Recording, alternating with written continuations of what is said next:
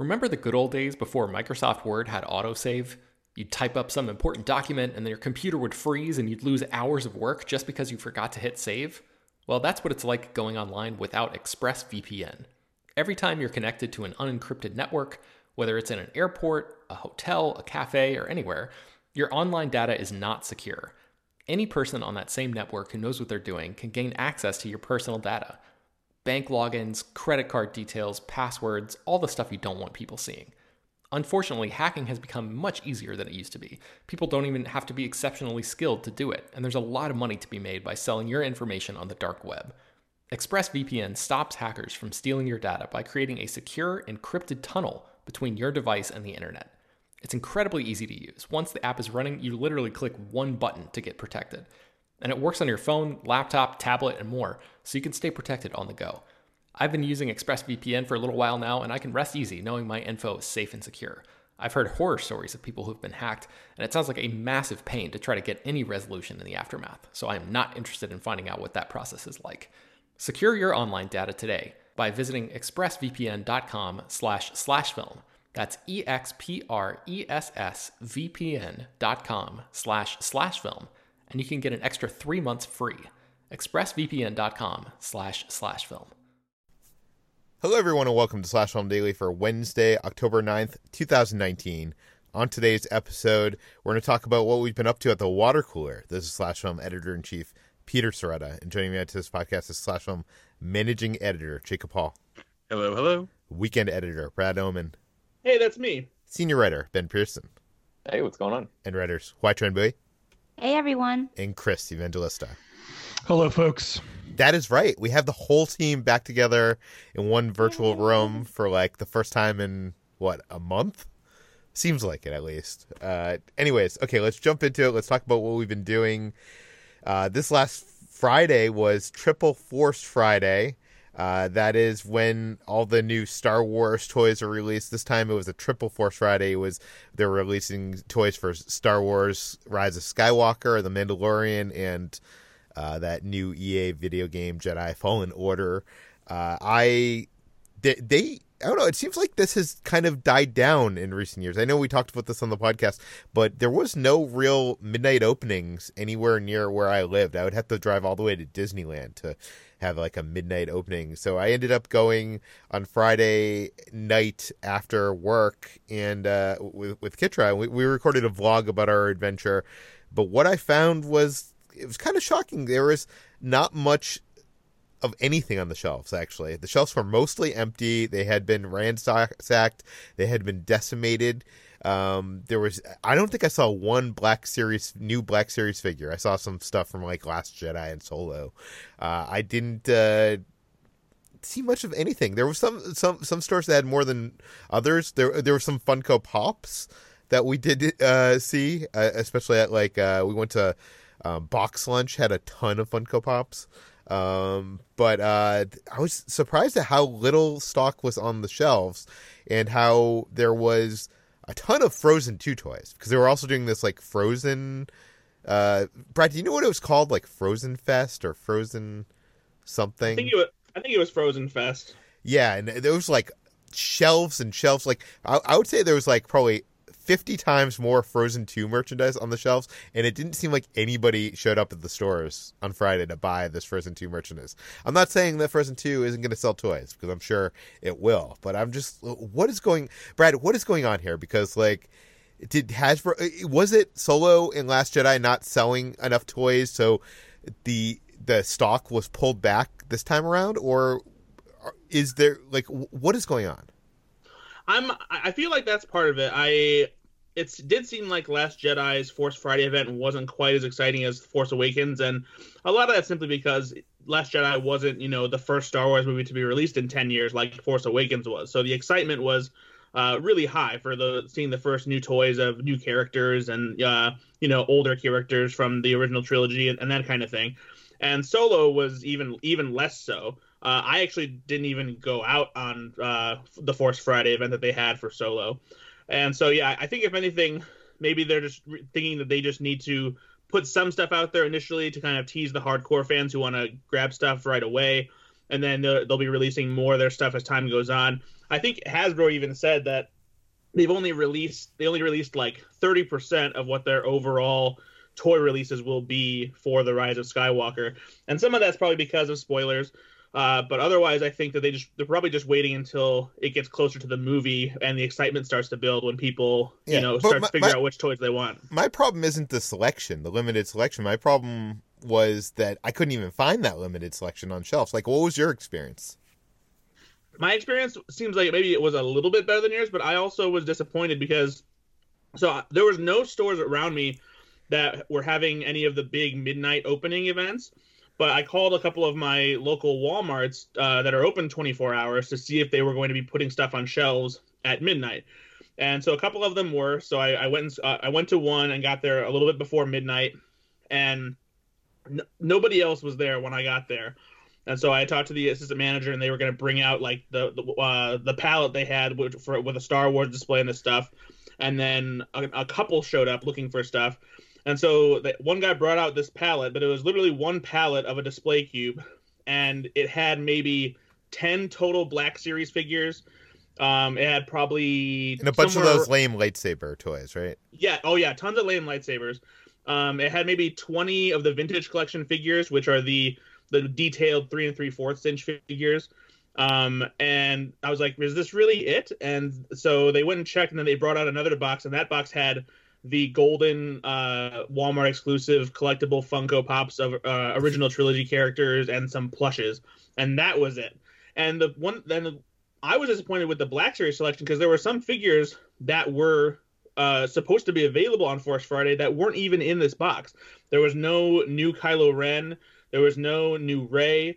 And so I picked up the Sith Inquisitor from Jedi Fallen Order, mostly because she comes with a super cool lightsaber accessory. And I grabbed, what was the other Black Series figure I grabbed? Oh, I got Rey at a different Walmart that actually had her. And so it was just, it just felt really weird. So I grabbed some of the vintage collection figures because I grabbed like Zori Bliss and the Sith Jet Trooper and the Knights of Ren figure they released. Because those are really cool and they go with the rest of my older Star Wars toys.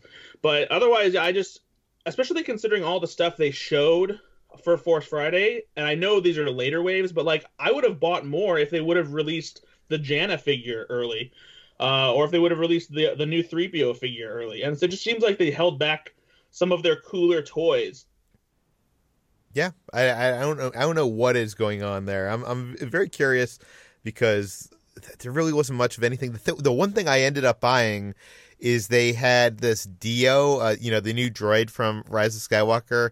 They had kind of I want to say like life-sized replica of it, which is a table lamp. So now that is on my bedside table, and you like press his like on button, and his like light turns on. So it's kind of cool. I recorded a video of my adventure to Force hunting toys for Force Friday, and you can watch that. I'll put the link in the show notes. Oh, and there was no Mandalorian stuff. I saw zero Mandalorian stuff at both of the Walmarts that I stopped at. And I had to go online to buy the carbonized version of the Mandalorian figure from Target. My friend did find a carbonized Mandalorian figure at Target.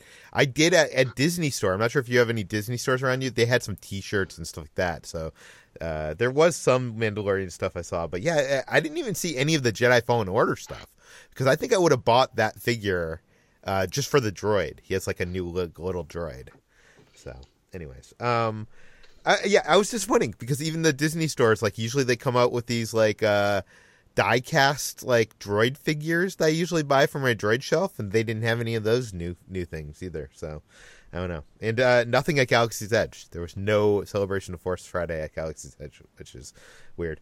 Okay, the other thing I did this week is I went to Queen Mary's Dark Harbor. Queen Mary is this famous ship. I think it was built in the same time line of like Titanic. It's bigger than actually after because it's bigger than Titanic, and it sits in Long Beach. And every Halloween, this is the 10th anniversary of this event, they've been doing these haunted events, kind of basically copying Halloween Horror Nights, which has been a huge success at Universal Studios. And right now they have 6 mazes, one of which is new. With we got an express pass, and we did all of them, food and some of the attractions in under 2 hours. Some of the mazes are 2 hour waits, so I'd definitely recommend that express pass if you can get it.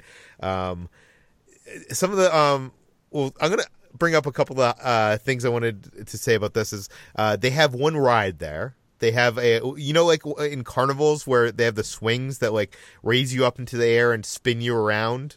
They had that ride, but interestingly enough, they were calling it the Sinister Swings. This was the swing ride that was at Michael Jackson's Neverland Ranch, and they were advertising it as such. So it's kind of weird going on this. I did not ride it. Kitra rode it, but I imagined Michael Jackson maybe used this ride to gain the trust or whatever he used the ride for. It's weird to be riding this ride, and it's weird to be selling, come to this event to ride Michael Jackson's, ride. It's strange, but it was fun. Anyways, as of the mazes, I think we're going to put together a video comparing all the haunted events because some people have been asking about that. But just really quickly, the thing interesting here about Queen Mary is they have a lot more space to work with than Universal or Knott's, and because of that, they can do some bigger things. They also have some of the mazes inside the ship, so it's like inside the vintage bowels of the ship and like the engine rooms and hallways. So it's like really creepy because they while they don't have the budget of like Universal Studios, they do have like this vintage like creepy location that like it's much darker. It was much harder to capture on camera because there's much more like you're just walking through the darkness and things jumping out at you.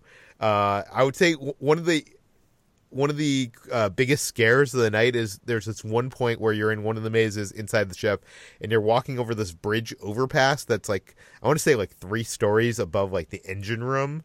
And you're like looking down at like the engine room. And when you're in the middle of this bridge, suddenly the bridge like suddenly like lowers, almost like it's like breaking, and it scared the crap out of both me and Kitra. It was awesome.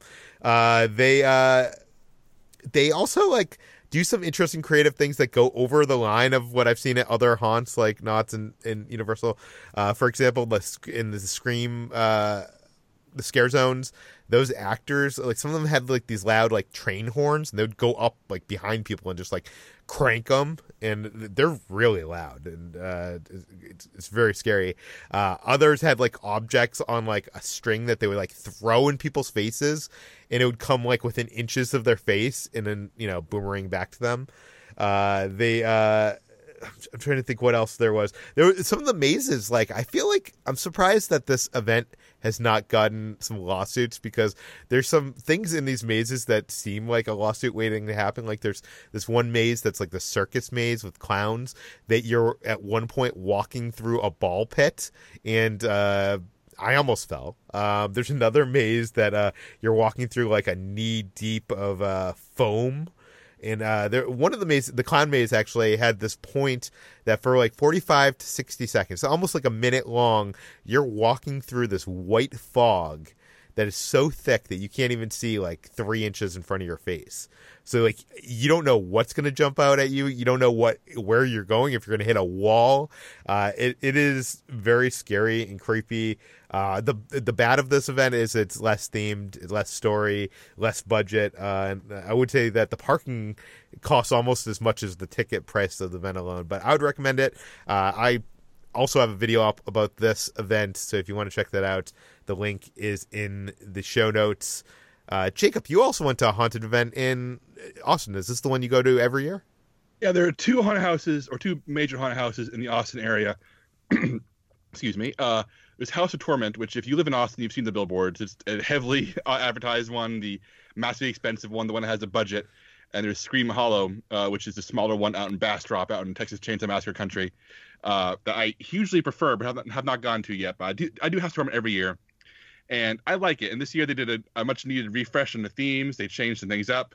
It was very different than it was last year, which is very similar to the year before, so it needed it.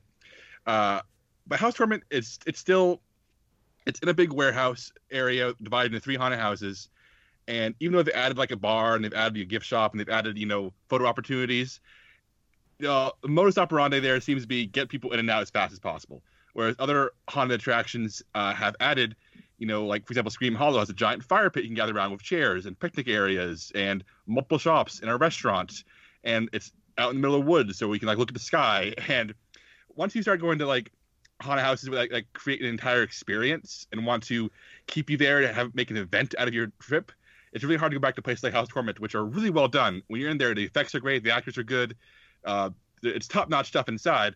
But I feel like we go in and get out and we're done with all 3 houses in less than 90 minutes, whereas other places we want to stay there and linger and enjoy the atmosphere.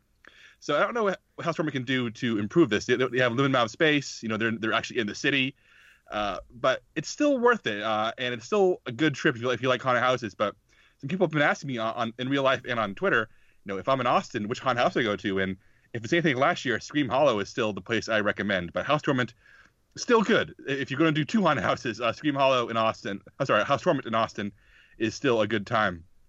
But I'm actually planning to come back with a bigger report on haunted houses next week, Peter, because I am going to be out of town Friday through Sunday, which means that I will not be around at work on Friday because I'm going on a family trip to Dallas, where my wife's family lives. And my wife and I decided to transform this into a plan we've had for a long time, which is to hit up a bunch of Dallas haunted houses. I mean, unlike Austin, Dallas has, like over 20 major haunted houses, because the Dallas-Fort Worth Metroplex is millions and millions of people. It is the size of several Austins all lined up alongside each other.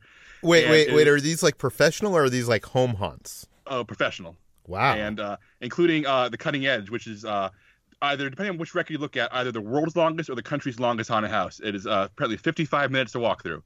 So we're doing that one. Yeah. It's in an old slaughterhouse in Fort Worth. And it's going to be, that's the first one we're doing on Friday night. We're doing that one, a place called Dark Hour, and 2 additional parks on Saturday night. And each additional park has 4 or 5 haunted houses. So we're going to 4 locations, but doing, I think 13 separate haunts. Wow. That's a lot of haunts. So I'll be able to come back on Monday or whatever next water cooler episode is with a full report on the Dallas-Fort Worth haunted house scene. Well, very cool. We look forward to that. Ben is back. He's back from Hawaii. Ben, well, first of all, happy birthday. Thank you. And how was Hawaii? It was amazing. My wife and I went to Kauai, which is an island that we've never been to before, and I cannot recommend it highly enough. Guys, Hawaii, great spot. Just throwing that out there. Hot take, Hawaii is awesome. But specifically that island is so nice because it's not like Oahu where, I don't know if you guys have ever been there, but like Waikiki Beach and all of that stuff, it's very touristy and there's a lot of people. And this is sort of the best of both worlds where you get all of the gorgeous vistas and the environment and all of that stuff, the atmosphere, the food is out of this world incredible, but there aren't nearly as many people on this island. So, there's no traffic. You don't have to deal with annoying people all the time. It's very, it gives you a little bit more sense of isolation, which, when you're trying to get away from it all on a vacation, that's kind of what you're going for. So, we laid around by the pool and the beach and had, a bunch of amazing food and good drinks and all of that stuff, which was really great. And then we actually did a couple hikes while we were there too. The Nepali coast is one of the most beautiful places I've ever seen. And we had 2 different hikes where we sort of approached it from different angles. One of them is, it's called the, God, I'm going to butcher the name, so I'm not even going to try to pronounce it. But it's like a 2-mile trail that basically goes down into like this, almost like a secret kind of beach. It reminded me a little bit of The Beach from The Beach, the movie, the one that's actually in Thailand. So yeah, it's amazing. I'm going to be posting a bunch of pictures and stuff on Instagram, so you can follow me there if you want to check out some of the stuff and maybe bookmark it for your own future vacation plans, because I would highly, highly recommend it. There's one thing that I did that I wanted to mention specifically, and that was we took a tour, this place called Kipu Ranch Adventures. We rode a UTV, a utility task vehicle, which is basically like a go-kart with a roll cage on it and huge shocks and everything. And so it's like an ATV, but more like a like you're in a Mario Kart sort of situation. And we did this whole off-road adventure experience through. Wait, are you in your own UTV, or is you and Amy in one? So we chose to share the same one. So she's in the passenger seat and I was driving. But you can rent your own or whatever. But we just chose to stick her in the same one. And we got to drive around through all sorts of mud. We got completely covered in mud, and it was amazing. But like if you've ever been to I'm trying to think of the name of the place right now. It's escaping me, but like the valley where they shot Jurassic Park and some of that stuff. Lost. Yeah, Lost. You sort of get vistas like that, but this is actually the spot where Spielberg filmed some of Jurassic Park, but then the Indiana Jones, the opening scene of Raiders of the Lost Ark, where Indiana Jones is running across the hills and down the hills, and he runs out and jumps in the river and jumps on the plane and flies away. That was where that was shot. So we got to drive this off-road vehicle basically right next to that hill where he was running, and the entire experience kind of ruined the Indiana Jones ride at Disneyland for me, because it was basically the real thing. Like, we were able to, that ride is like you get on a fake vehicle and you're like bumping along and going through the crazy Indiana Jones inspired adventure, and we got to like get in our own vehicle and drive through this crazy geography and actually like through the spot where the movie was filmed. So I don't know if it's ever going to be the same going on that ride again, but anyway, Hawaii, highly recommended. Yes, I want to go back. I've only been there for one set visit, one of the Jurassic World movies, and I did not get a chance to fully explore it.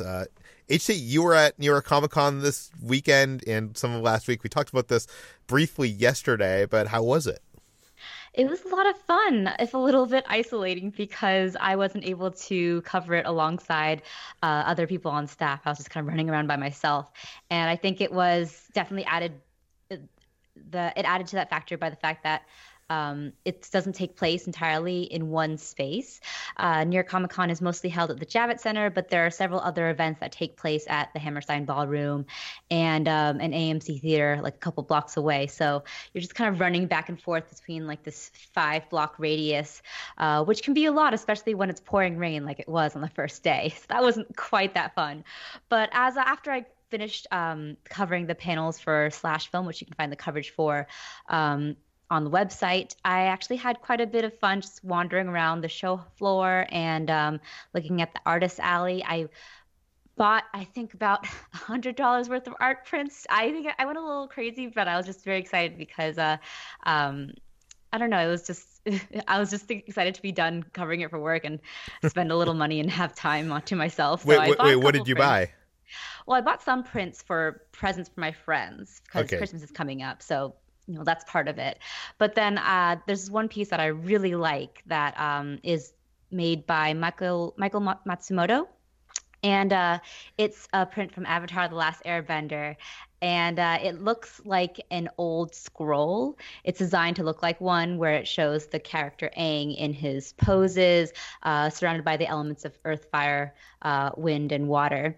And I really excited about this piece. I have far too many art prints now that I have to now buy frames for, but I'm excited. And it was overall a pretty good time. It was fun seeing just the crowds of families that were around, and also the prominence of anime here, because New York Comic Con is allied, I think, with Anime USA or Anime NYC. So they had a lot of promotions for the new season of My Hero Academia and just a lot more just anime presence at New York Comic Con. And yeah, it was fun. I got to see the panels for Watchmen, which I talked about, as well as Devs, the new Alex Garland series, which I also talked about yesterday.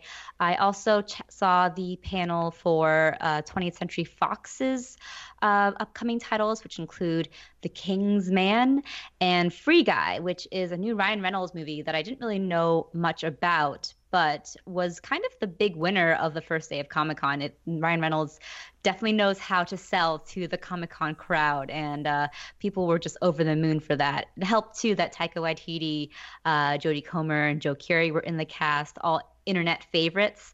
And there was a fun bit that Ryan Reynolds and Taika Waititi did in a clip that they showed where they didn't remember that they were in Green Lantern together, and that was quite fun. Yeah, Watchmen was, I think, the big standout for me. I really enjoyed the pilot, which I'll talk about a little later, and I also saw the panel for M. Night Shyamalan's new Apple TV Plus series, Servant, which kind of actually impressed me a little bit. It's a psychological thriller series that sets in one location. It's kind of a Rosemary's Baby-esque, in which a couple hire on a mysterious nanny to look after their child that turns out to be a doll that they're using as sort of this grief therapy, and things start to unravel from there. But yeah, it was quite fun. Wait! They hire a nanny to watch over a doll? Yes.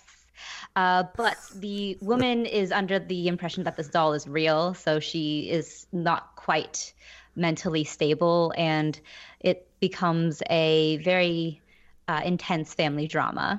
Does M. Night Shyamalan know the plot of The Boy? I don't know. No one asked that at the panel, but it's because a little no one different. saw The Boy. That's why. Well, enough people saw The Boy to make a second one, right? Yeah, they are doing The Boy too, so apparently enough people saw it. But the one twist with this one is that the nanny actually plays into the doll being a live baby and treats it as such. So it's the husband who's kind of put on edge and not sure what is happening in his house. So that it was interesting. The trailer looked very much like an M. Night Shyamalan thriller. So we'll see. I don't know how it will play out across several episodes, but because it seems like a premise that would be best suited towards a movie, but we'll see how that will play out when it comes out in Apple TV Plus. I also saw the Snowpiercer panel, which was interesting. I really loved the Bong Joon-ho Snowpiercer film, but they are drawing more influence from the original graphic novel that was published in 1982. So it seems that they're pulling influence from both that and the film. Stylistically, definitely from the film too. So that will be interesting to see once that debuts on TNT. And yeah, that's my New York Comic Con experience, which was my first time, as well as my first time this year at San Diego Comic Con. But I think I will be returning to both. I thought you were going to say it was my first time and my last time. No. I had fun for the most part. Okay, let's move on to what we've been reading. Jacob, what have you been reading this week? I am almost finished reading Ring by Koji Suzuki, and this is the 1991 Japanese novel that inspired the original Japanese film The Ring and the American remake of The Ring and the many, many sequels all across the world. It's an entire franchise in Japan with comics and TV, and there's sequel novels. It's so much bigger beyond in Japan than it is the United States. But I've been trying to read a few more horror novels this month to try to get in the mood for Halloween, and I figured why not see where this all began.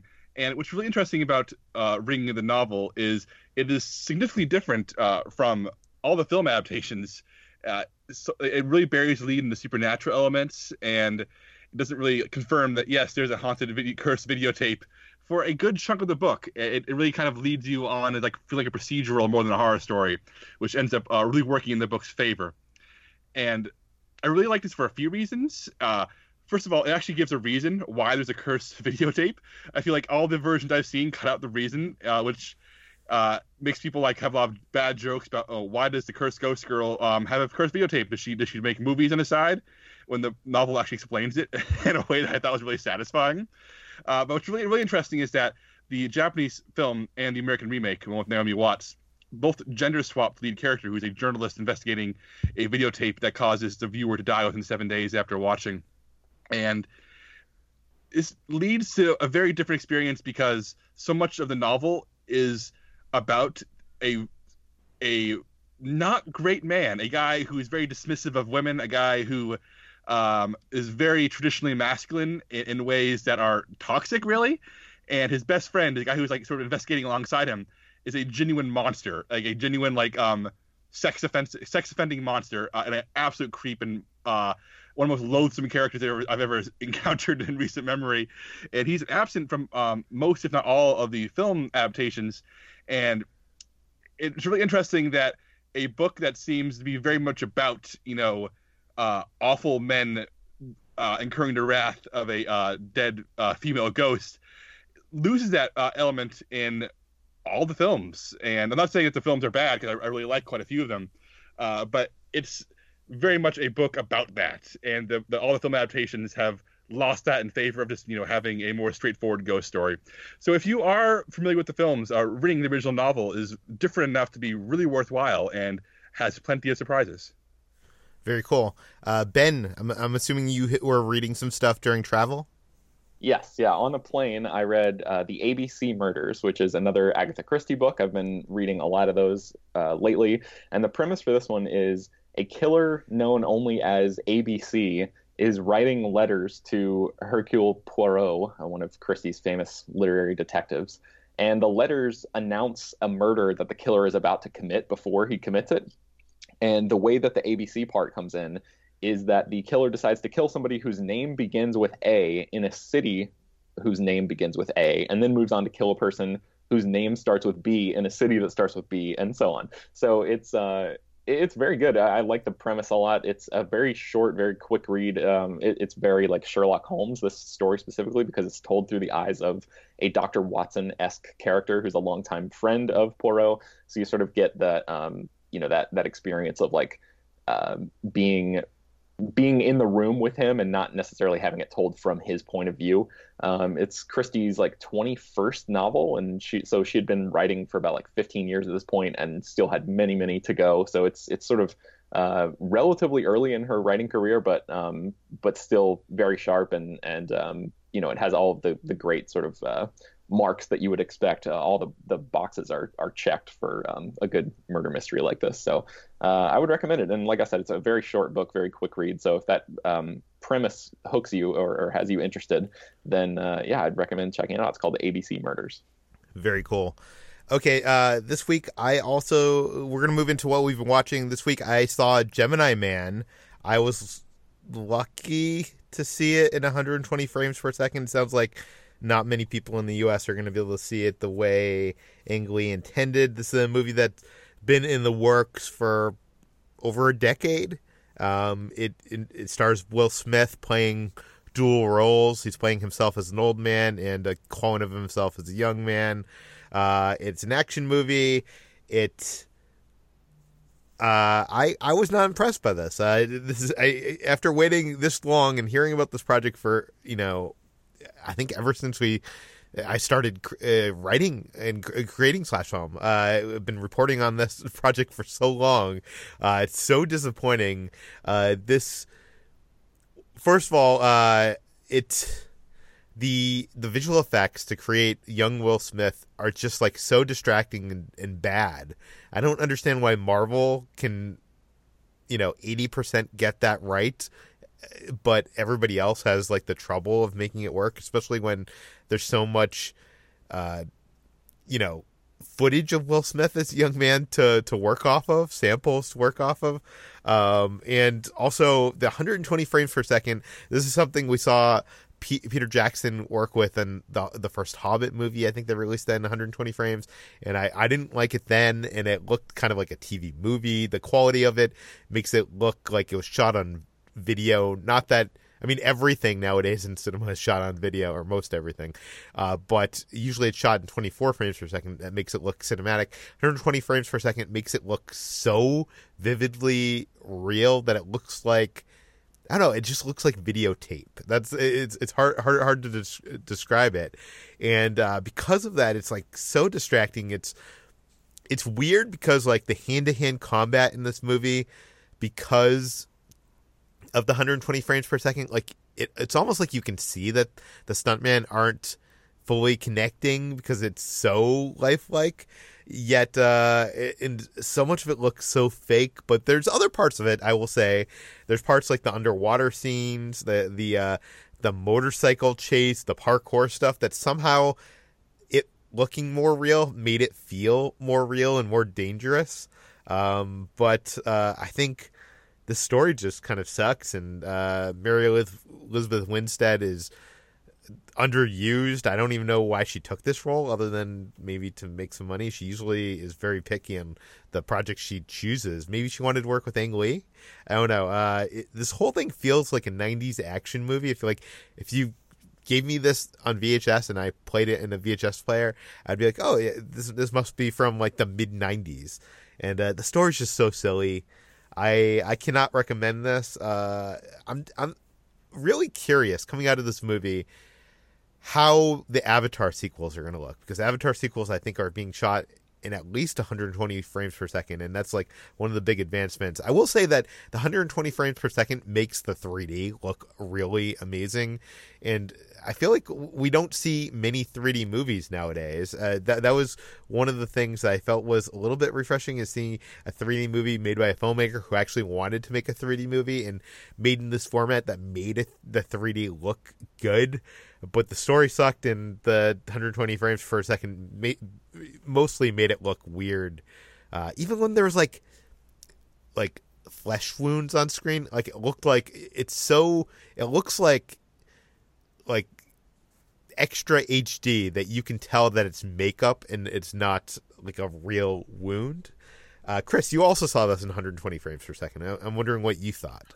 I don't care for this at all. It's basically like big screen motion smoothing, and everyone hates motion smoothing on TV. So I don't know why we're supposed to accept it on the big screen. Just everything looks very soap opera-y, and I don't like this format. I know some filmmakers want to push it. I know people think it's like the future, but it's not. It looks bad, and I want it to go away.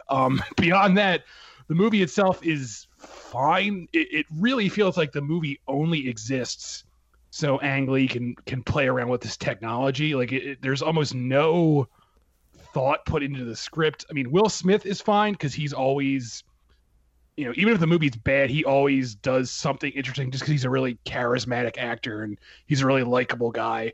But the de-aging never works for me. I mean, when the younger Will Smith, his name is Junior, when he's not talking, he looks fine. When he's basically just like walking around with like a completely blank face, like, oh, that looks like young Will Smith. But the minute he starts talking, there's that weird uncanny valley thing where like the movement of his mouth never looks like a normal mouth moving, and it just always looks, I don't know, just wrong to me. It's just, and we all know what young Will Smith looks like because he's been in, the public eye for so long, and it just never really works. But like we knew what Samuel L. Jackson looked like as a young man, and I feel like in Captain Marvel, he looks fine, de-aged. Right. There is a way to do this, and, The Irishman is coming out, and I, save for like one or two scenes in The Irishman that don't look quite right, it never looked bad to me. Like it looks, fine, but it just doesn't quite work in this. I don't know. I think it's because there's so much of it. Like The Irishman and even Captain Marvel uses it sort of sparingly. Like Samuel L. Jackson in Captain Marvel, he's in it a good amount of time, but he's not the main character. And The Irishman, Scorsese keeps cutting back and forth between like older, aka regular De Niro, and younger De Niro, so you don't get to like stare at it for too long. Whereas in this movie, like the younger Will Smith is in almost like every scene, so you're like constantly looking at him, and it never really works. And beyond that, the movie itself is just kind of dull, and there's a few good action scenes, but some of them border on like the ludicrous to the point where I like completely turned myself off. Like there's a part where Will Smith, the older Will Smith, does like the world's most impressive push-up where like a motorcycle is flying at him, and he does this push-up that launches himself like off the ground like he's a human spring, and like he dodges the motorcycle, and it looks so bad. And I was like, why? How did this make this into the final film? This looks so awful. Like I don't know. I just didn't care for it very much at all. Well, you know what? One of us saw this in 24 frames per second, which is what I think most people in the world are probably going to end up seeing it as. Ben, what did you think of it in 24 frames? Yeah, so I saw it at a press screening here in Kansas City. I'm here for a work trip, and I was able to. So shout out to, I think his name is Charlie at Paramount, who was able to get me into a Kansas City press screening, which is strange. And I had no idea what frame rate I was going to be seeing this, even to the point where I sat down in the theater and still didn't know. But they didn't hand me 3D glasses, so I was like, what's going on here? So I didn't even see it in 3D. So I just saw it as like a quote unquote normal movie, and I think it kind of took some of the fun out of it, because I feel like the whole thing about this movie is like the presentation and the format, and like you guys have said, the story is not that great. I think I'm more on Chris's side, where I just think it's sort of fine. Like I had a little bit of fun with it, and it definitely feels like a 90s throwback, but I don't know. If you just go to see this movie, I think it's just going to be a relatively boring experience for you. Like you might as well just wait and see it at home if you're just going to watch it in 24 frames per second. So I don't know if I would have gone to the press screening if I knew that that's how I was going to see it. But in any case, I just thought the movie was mostly fine. I think the thing about the young Will Smith is like, Chris, you were talking about how you stare at him for so long and he looks good while he's not talking, but as soon as he starts talking, something starts to shift and it starts to get off a little bit. I think part of that too is the voice that Will Smith is doing, and that, I don't know, it's like, you guys, Peter, I think you said, we have a lot of young Will Smith reference to go through, and I know what young Will Smith sounds like, and the voice that old Will Smith did in a sound booth to try to capture his younger voice in this movie is not what he sounded like at that age. So it sort of throws it off even more and makes the entire experience a little bit more of a disconnect for me. So I don't know. I guess I can't wholeheartedly recommend this at all either, but I don't know. It's kind of like a dad movie, like I feel like my parents would get a kick out of it because there's not, it's got some decent action, and it doesn't really, it gives you what you think you're going to get, stripping away all of the technological aspects from it. Yeah, and I should clarify, it's not a bad movie. It's just like so middle of the road that, I don't know. It's just like you expect more from Ang Lee and Will Smith.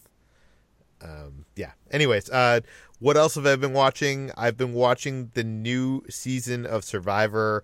It's season 39 of Survivor Island of the Idols. And honestly, it's not as exciting as that title of the season makes it out to be. Basically, the premise of this season, every season of Survivor, they try to make some kind of twist. This season is that two of the biggest Survivor players of all time, between them, I think they have 3 wins on the game. It's Boston Rob and Sandra. They basically have their own island, which is called the Island of the Idols, and each episode, one person from the cast gets to go to the island and train with them and get their wisdom and maybe get an advantage in the game if they can, learn enough and prove their worthiness. None of the characters in the season seem that exciting. It is interesting that it does seem like it's gearing up towards a lot of times in Survivor, I feel like the women, the men end up controlling the game. There are exceptions, like with Sandra, and the women float along, are able to float to the end, and then there have been female winners, obviously, but it's not usually the women are in control of the game from the beginning, and it seems like this season really has a huge woman component. There's a huge all-woman alliance going on, which I think makes it a little bit more interesting, but I think the thing comes down to next season is Survivor 40, and I think they're putting all their money in that one, which they're going to have all returning players. I wish they would do an all winners edition. I honestly wish this Island of the Idols, I wish there was more idols this season, because that's what I think makes Survivor more interesting. But I'm watching. I enjoy Survivor. It's cool. It's just the whole concept seems a little bit more gimmicky and not that exciting, but maybe it's just because we're in the first few episodes. Usually the first few episodes are the least exciting. It's when it gets down to one team and it's really a competition that it gets I think it is what Survivor is. But yeah, so Survivor, Island of the Idols on ABC. Brad, what have you been watching? I went to go see Joker last week on opening night for the Thursday night preview. I know you guys already did your big spoiler review episode. I wasn't able to be a part of because I just had the day off. And I haven't listened to it yet. But I will, because I'm interested to hear what everyone that was on that episode thought about it. And for me, I was very enthralled by this movie while I was watching it, largely thanks to Joaquin Phoenix giving, just a mesmerizing performance. This movie also has a fantastic score, and visually it looks great. There's so many shots in this movie that are truly stunning and beautiful even. But after the movie was over and I started thinking about it more, and some of these thoughts even popped up while I was watching it, because you kind of just go back and forth. At first, it seems like this movie has something that it's trying to say, but then that message becomes muddled because of one scene. But then one of those perspectives gets pushed forward because of a different scene, and it's like, oh, well, maybe it's just a point counterpoint kind of situation. But in the end, when you look back at the movie, it contradicts itself so much with what it's displaying and what it does with characters, including Gotham City itself and the people of Gotham City, that the movie doesn't have anything to say in the end. It's just presenting like, oh man, look how complex the world is. And it's like, yeah, thanks, Todd Phillips. We didn't know that already. And so at the end, you're left with a fantastic performance, but I feel like the discourse around this movie really, from what I've heard anyway, is mostly just about how there really isn't much discourse to be had other than all of the people panicking about this movie potentially inciting violence, which at the end of the day, I think that if you are paying attention to the movie at least, and you're not already off your rocker, that there's not really anything that would incite violence in the way that people were worried about. And that's mostly because there's no real political agenda that Joker has in this movie. And the fact that other characters don't understand that is what makes it, a big mess to begin with. So I think that there are some great qualities that this movie has, but ultimately I think it falls short of being what Todd Phillips wanted it to be. And it's more so an echo of, a gritty, pulpy 1970s movie, including, the movies Scorsese made like King of Comedy and Taxi Driver that clearly inspire this, rather than being one that has anything poignant or provocative to actually put forth. I know you haven't listened to our spoiler episode, Brad, but it seems like you have perfectly echoed all three of our sentiments on this. I do feel like it is firing on all cylinders except for the story, except for the script. Like, everything else is exceptional, but the script is just so not good. Jacob, you also saw this week. I know you talked about it on the spoiler episode. Do you have anything more to say? I'm frustrated by this movie because it is, as Brad said, really well executed nonsense. I really liked watching it. I'll probably watch it again, but goodness, what a missed opportunity on so many levels. Yeah, no, I do think it is worth watching. I wish it was saying more. But if you've seen this movie, go check out our Monday spoiler discussion. I know we've gotten a lot of compliments about it. I am proud of that episode, so please check that out. Brad, what else have you been watching? I took the time to watch In the Shadow of the Moon on Netflix. This is a movie that played at Fantastic Fest. I think Chris saw it. And since I had read his review when it was turned in, I was intrigued by the premise of it, and so I made sure to pay attention to when it actually arrived on Netflix. And I enjoyed it. It definitely has flares of Terminator to it. It feels kind of like a modern Terminator, just without a robot assassin, but it does have an assassin premise to it. But it's a sci-fi movie that's very grounded, very gritty. It's got a premise that keeps you guessing and keeps the mystery unfolding, that it captivates you and you keep wanting to watch and be like, okay, what the hell is going on here?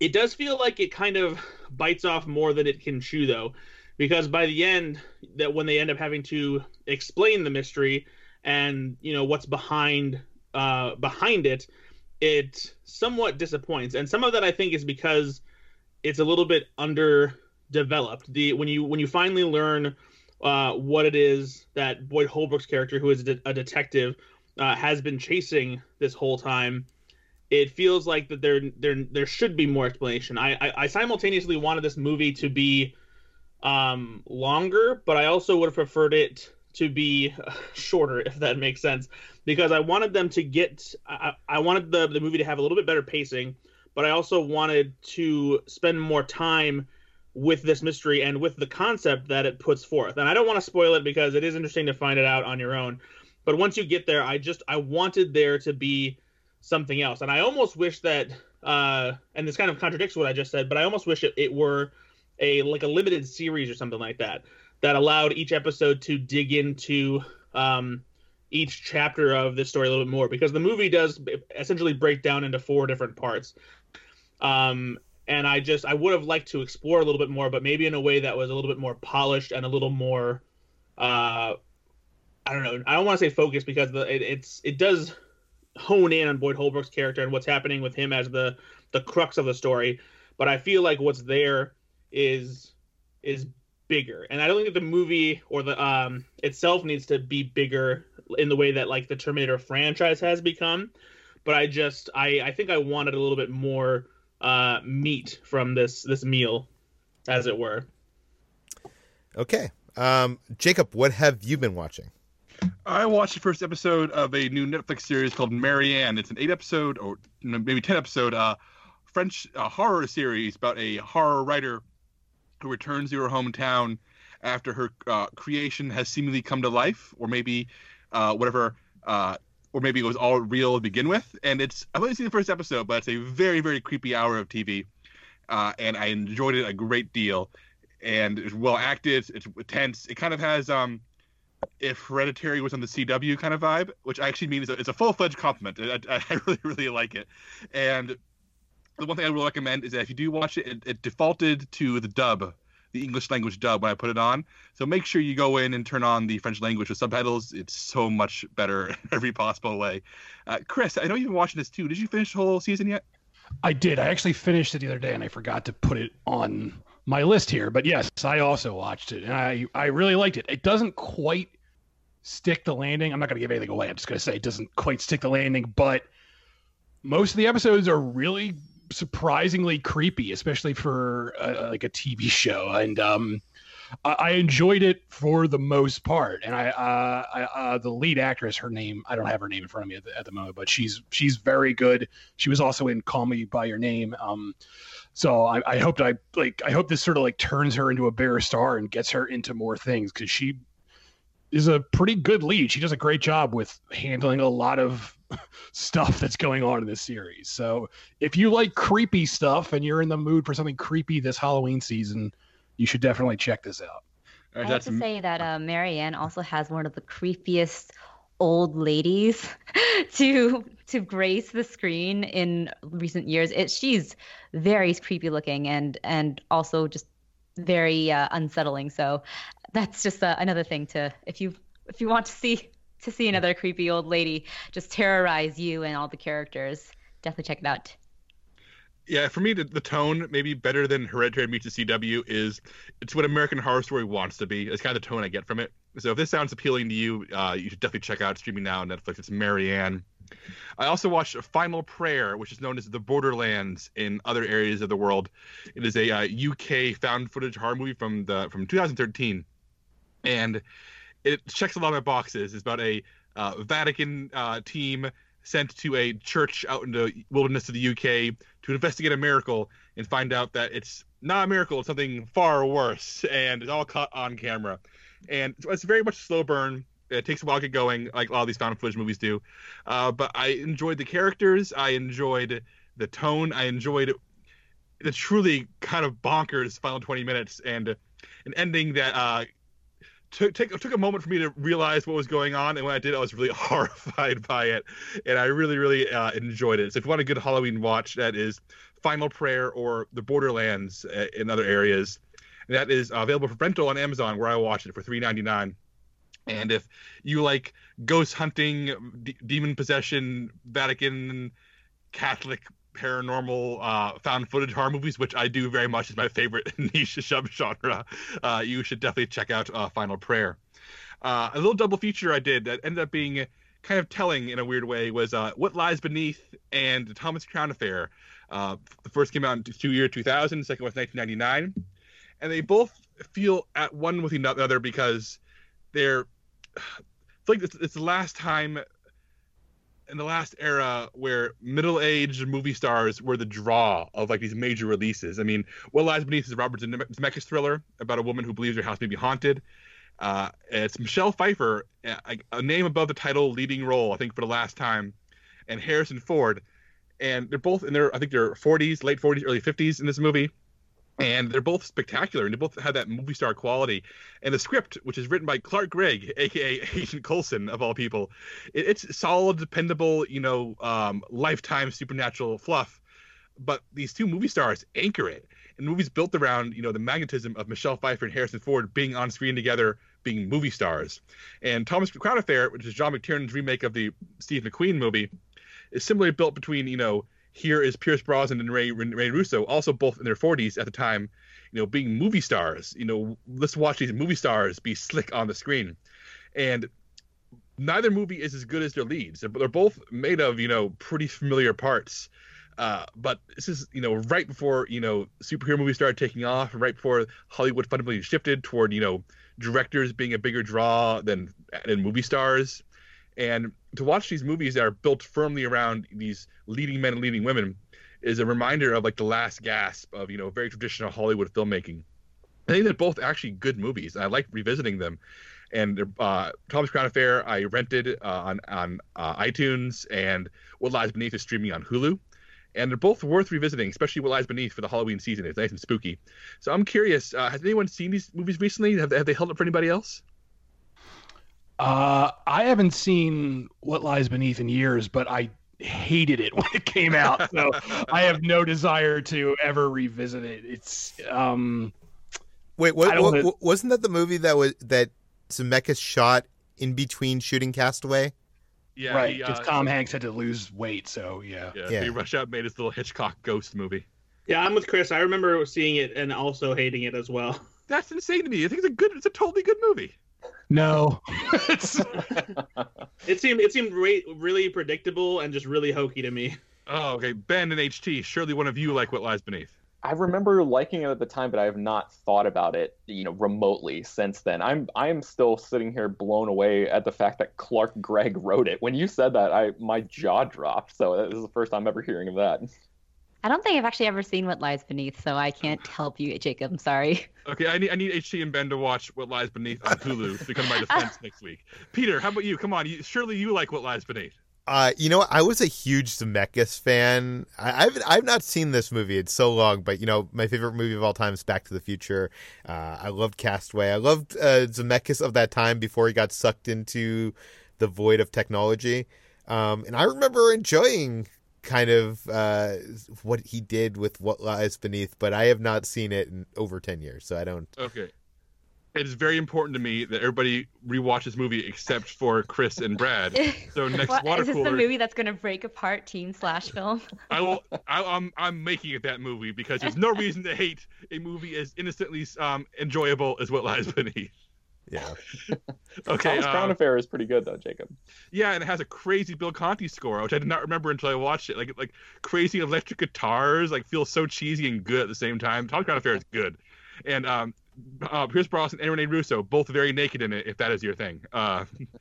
Also, last gasp of John McTiernan, director of Die Hard, Predator, Hunt for October, before he made Basic his worst movie, then went to prison. So a very interesting time capsule for that as well. Moving on, I finally started season 2 of Succession after putting it off for far too long. And guys, season 2 of Succession is so good. Season 1 got better as it went along, and season 2 just picks up at the high quality mark and just runs with it.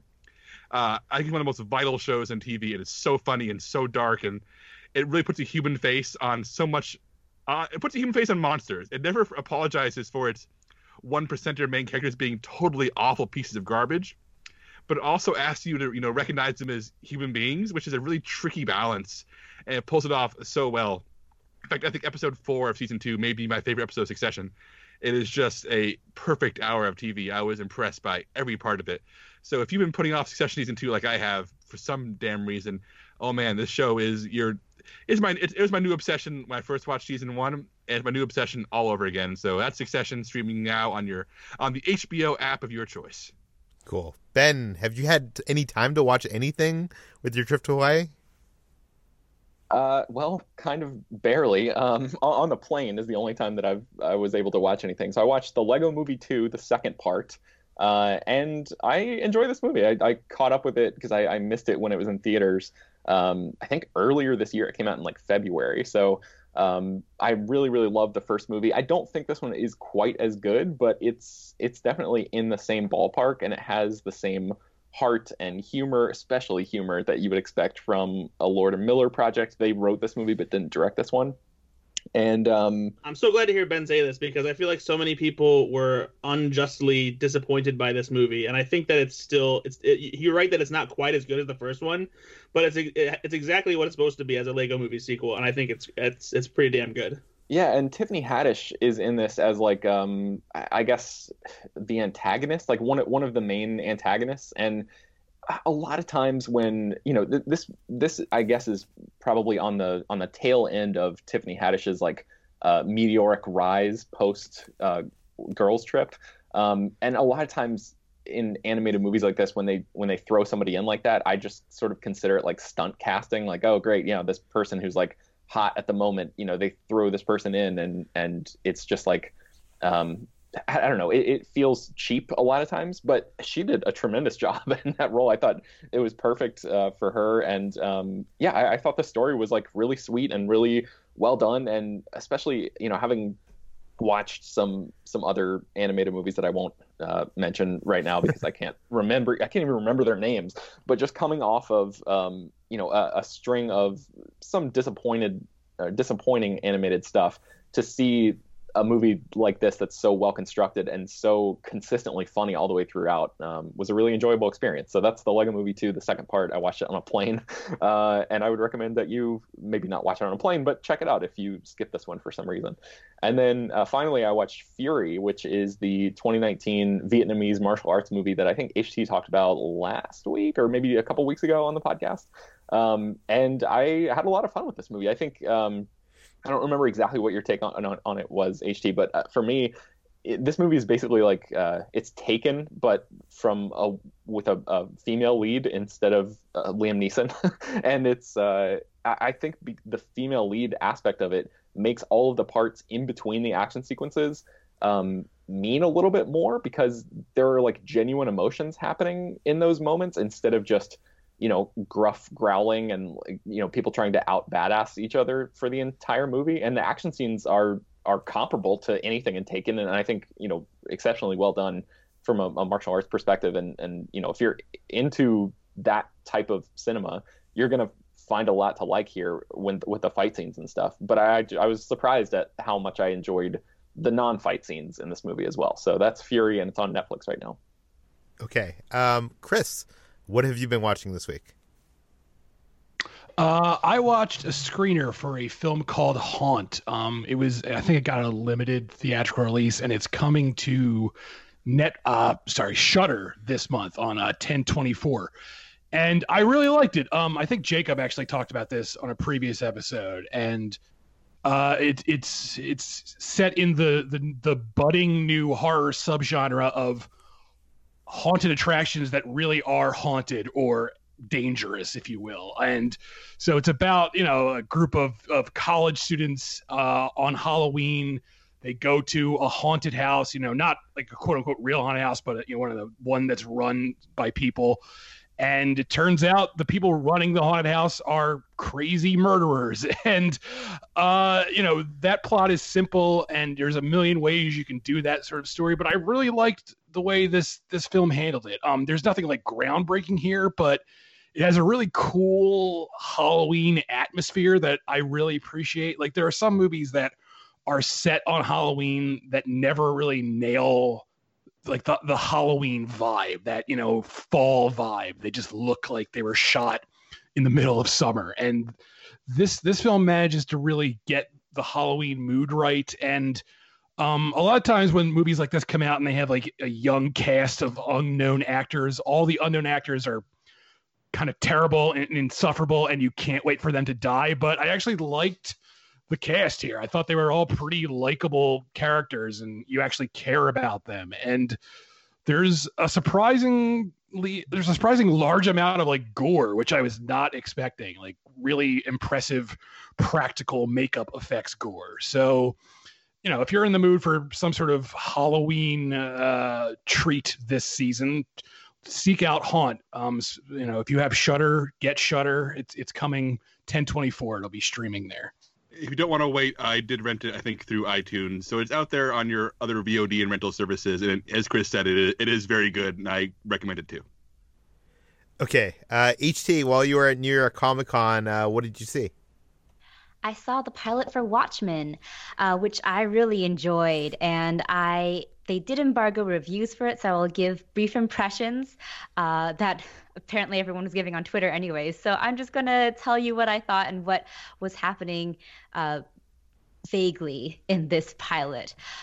So this pilot takes place 34 years after the events of the original Watchmen comic that was written by Alan Moore and David Gibbons. One interesting thing during the panel actually was that Damon Lindelof, who created and developed this show, apparently couldn't say Alan Moore's name for a good portion of the panel. They didn't start saying his name until David Gibbons came on, gave his blessings to the show, and started just talking about his old friend Alan. So I think that was just a really funny thing. Wait, are you saying he avoided saying it? Like, yeah, at one point he said, the author of this comic, who I can't talk about. So that was, yeah. I wonder if that's a legal thing. That makes sense. Alan Moore has been very, very contentious about his name being used in relation to anything based on his work, so that makes sense. Mm-hmm. And he does not like giving his blessing to any projects about his any projects based on his writing. So it was in line with that. But I really enjoyed the Watchmen pilot, which I talked about a little bit on yesterday's episode, in that it shares a lot of the DNA with the pilot of The Leftovers. I was really happy that I actually watched The Leftovers before this, because it is similar in how it sets up this world after some sort of cataclysmic event has happened. And it's a world that has been thoroughly changed and affected by this event, and follows these sprawling, rich cast of characters as mysterious elements are kind of seeded throughout. And it has that sort of grounded reality to it that The Leftovers does. But it also has shared elements like the arrival or the rise of sort of cult-like groups. In this case, a group called the 7th Cavalry, who are inspired by Rorschach and wear Rorschach masks. So it's a really great pilot, and the score by Atticus Ross and Trent Reznor is really phenomenal as well, and really fits with that sort of edgy, electric vibe to it. It's Regina King is just fantastic as a former detective who moonlights as a vigilante that is in league with the police in Tulsa, Oklahoma, where the events start taking place and things start to spiral when the 7th Cavalry come into contact with the police. So it's really good. There are a lot of Easter eggs planted throughout, that allude to the original comic, a lot especially dealing with the squid, which I was very happy to find out, because one of the things that I was disappointed in with Zack Snyder's film was the lack of a giant squid. And in this case, the squid is very prominent. It's also really good for people who don't know anything going into Watchmen, because, as I said before, it kind of introduces this world after some mysterious event.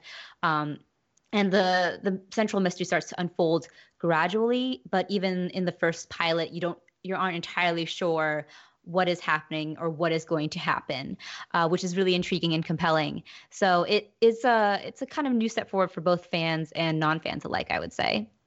And Watchmen is on HBO, what, like this weekend? Next weekend? It is on HBO this October 20th. I think the end of the month. Yeah, oh, crazy. I'm so excited for this. Okay, so what else have you been watching, HT? I finally got to see Parasite, and I've been a buzz about this movie ever since it premiered at Cannes. And Ben has just been hyping it up for months now. And I have to say, I loved it. My God, it's definitely my favorite movie of the year. And I will try not to go, I won't go into spoilers for this because this is a movie, like Ben said, that you need to go into without knowing as little as possible. But my God, this is such a brilliantly warped and confidently staged social satire that is as blackly comic and savage as any Bong Joon-ho movie, and feels really like culmination of all of his works. And I absolutely adored it. I was just in a daze after I watched it. I have to say that it's almost incomparable. I can't really say that there are any other movies like Parasite out right now or out in recent years, just because it does something so spectacular and so confidently with its message of just social stratification and class anxiety. And I just absolutely adore how Bong Joon-ho is able to walk that tonal high wire with this movie and with all of his past movies, but very much so with Parasite. It feels like it is he's just a master at his craft.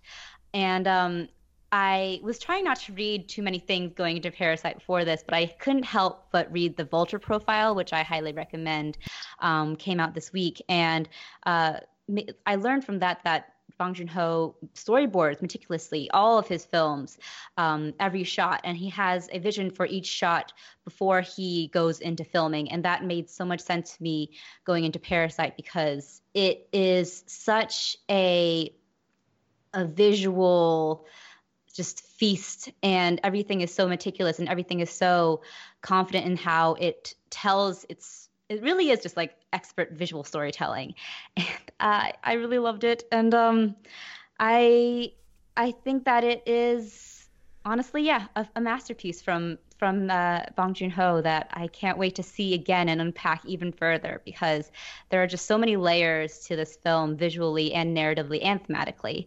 And it is, yes, very on the nose in its visual metaphors, but I think it just works so entirely well. This is going to be our film of the year when we do all the scores at the end. I'm calling it now. I'm so excited to see this, and I'm glad that I just looked.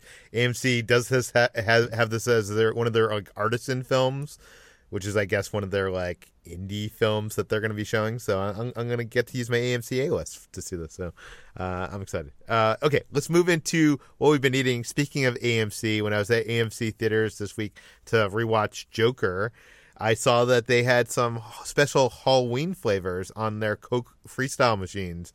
One of which is this Fanta Strawberry Zombie Fusion. I had the Fanta Zero version of it. It doesn't really say what the flavors of this is.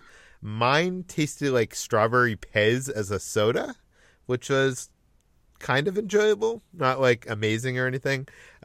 Brad, I think you also tried one of these flavors too, right? Yeah, I did. I tried the Fanta Bewitched Orange Elixir. And I wasn't too sure what the flavors are. Obviously, it's Fanta Orange, and I think it's probably mixed with lemonade and maybe like peach Sprite, some kind of Sprite. I feel like they also mixed in with the orange Fanta, and it was okay. I didn't think it was fantastic, but I also find that the fruit flavored sodas in Coke Freestyle machines are underwhelming for the reason that I've brought up on here a couple times, which is that the freestyle machines make flavors not as good because they get jumbled together because of the different flavored syrups that run through the system. Yeah. I don't think I would get this again. I wish with these kind of flavor things that they would have the option to show you what the actual flavor is, because it's like it presents you with this thing like Strawberry Zombie Fusion, and it's like, what even is that? Like, what if it's like strawberry and like orange, and I don't like citrus flavor. Do you know what I mean? Like, tell me what kind of flavor it is. Even if you go to Galaxy's Edge, it tells you what the blue milk tastes like. But okay, Brad, what else have you been eating this week? Nothing on the food side, actually. It's been a soft drink heavy week because I was able to get my hands on some new flavors of stuff. There's a new cinnamon Coca-Cola that's out, basically for the holiday season, and it's pretty good. The cinnamon adds a nice spice to it. You know, I guess it's not overwhelming. My girlfriend actually felt like that the cinnamon was too much and that it didn't really taste like Coke anymore, but more of like some kind of a cinnamon soda. I actually think it just feels like there's a little bit of cinnamon in the Coke, and it doesn't do much for me.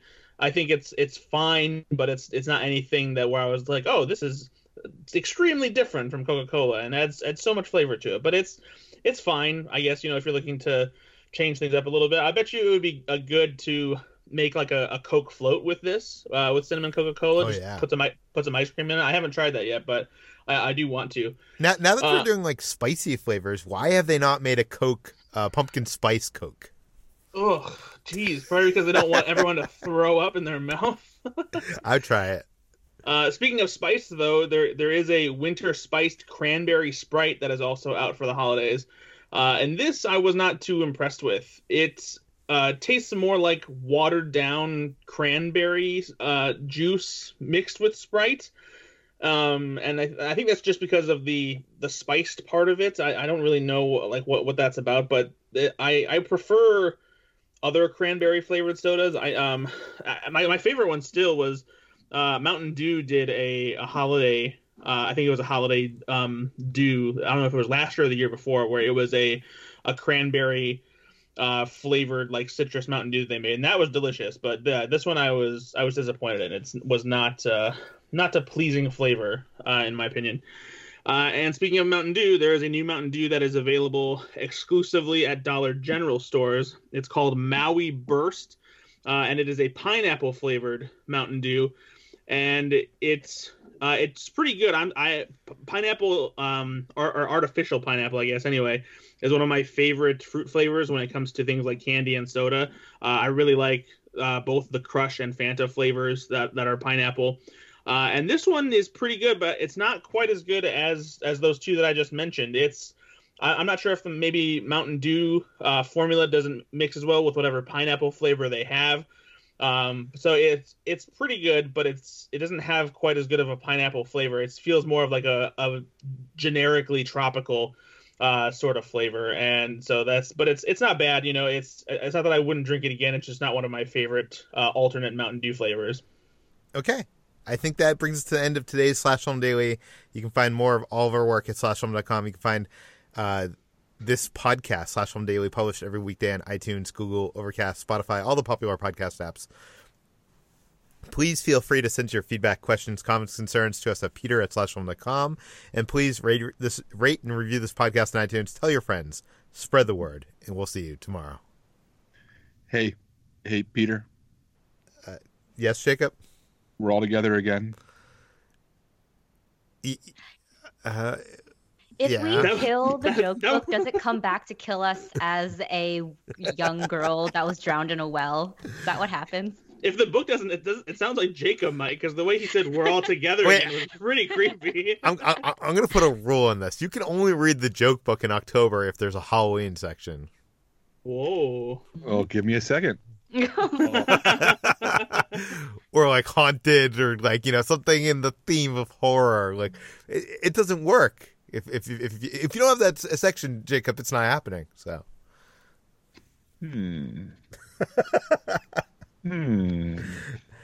This is actually how the Joker becomes the Joker in Joker. I will be shocked. From his favorite joke book. I'll be shocked if Louis A. Sapien did not come up with a. Well, the Gargantuan Book of Insult, Offense, and Effrontery, Sharp Retorts, Riposte, Caustic Quips, and Impolite Put-Downs by Louis A. Sapien does not have a dedicated Halloween section. However, Peter, it does have a section for people like you who try to impose rules on the world. And that section is Losers. What? So, Peter, no one is your equal at hitting the nail squarely on the thumb.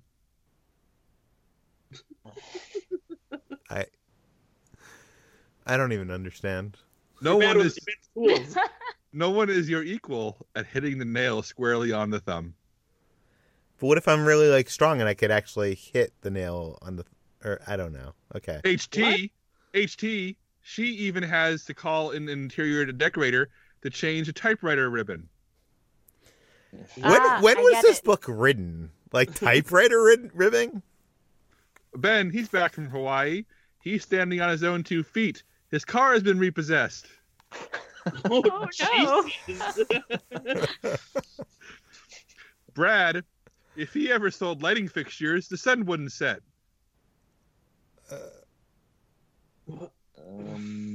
Okay. If Brad ever sold lighting fixtures, the sun wouldn't set. Oh, I see. Yeah. Chris, I want to see Jacob, like the Joker, go to like an open mic and like start reading these jokes and see, and then when nobody laughs, him repeat the joke over until people laugh. Chris, not only has he had a hard row to hoe, he hasn't even got a hoe. Wow. Ah. Oh.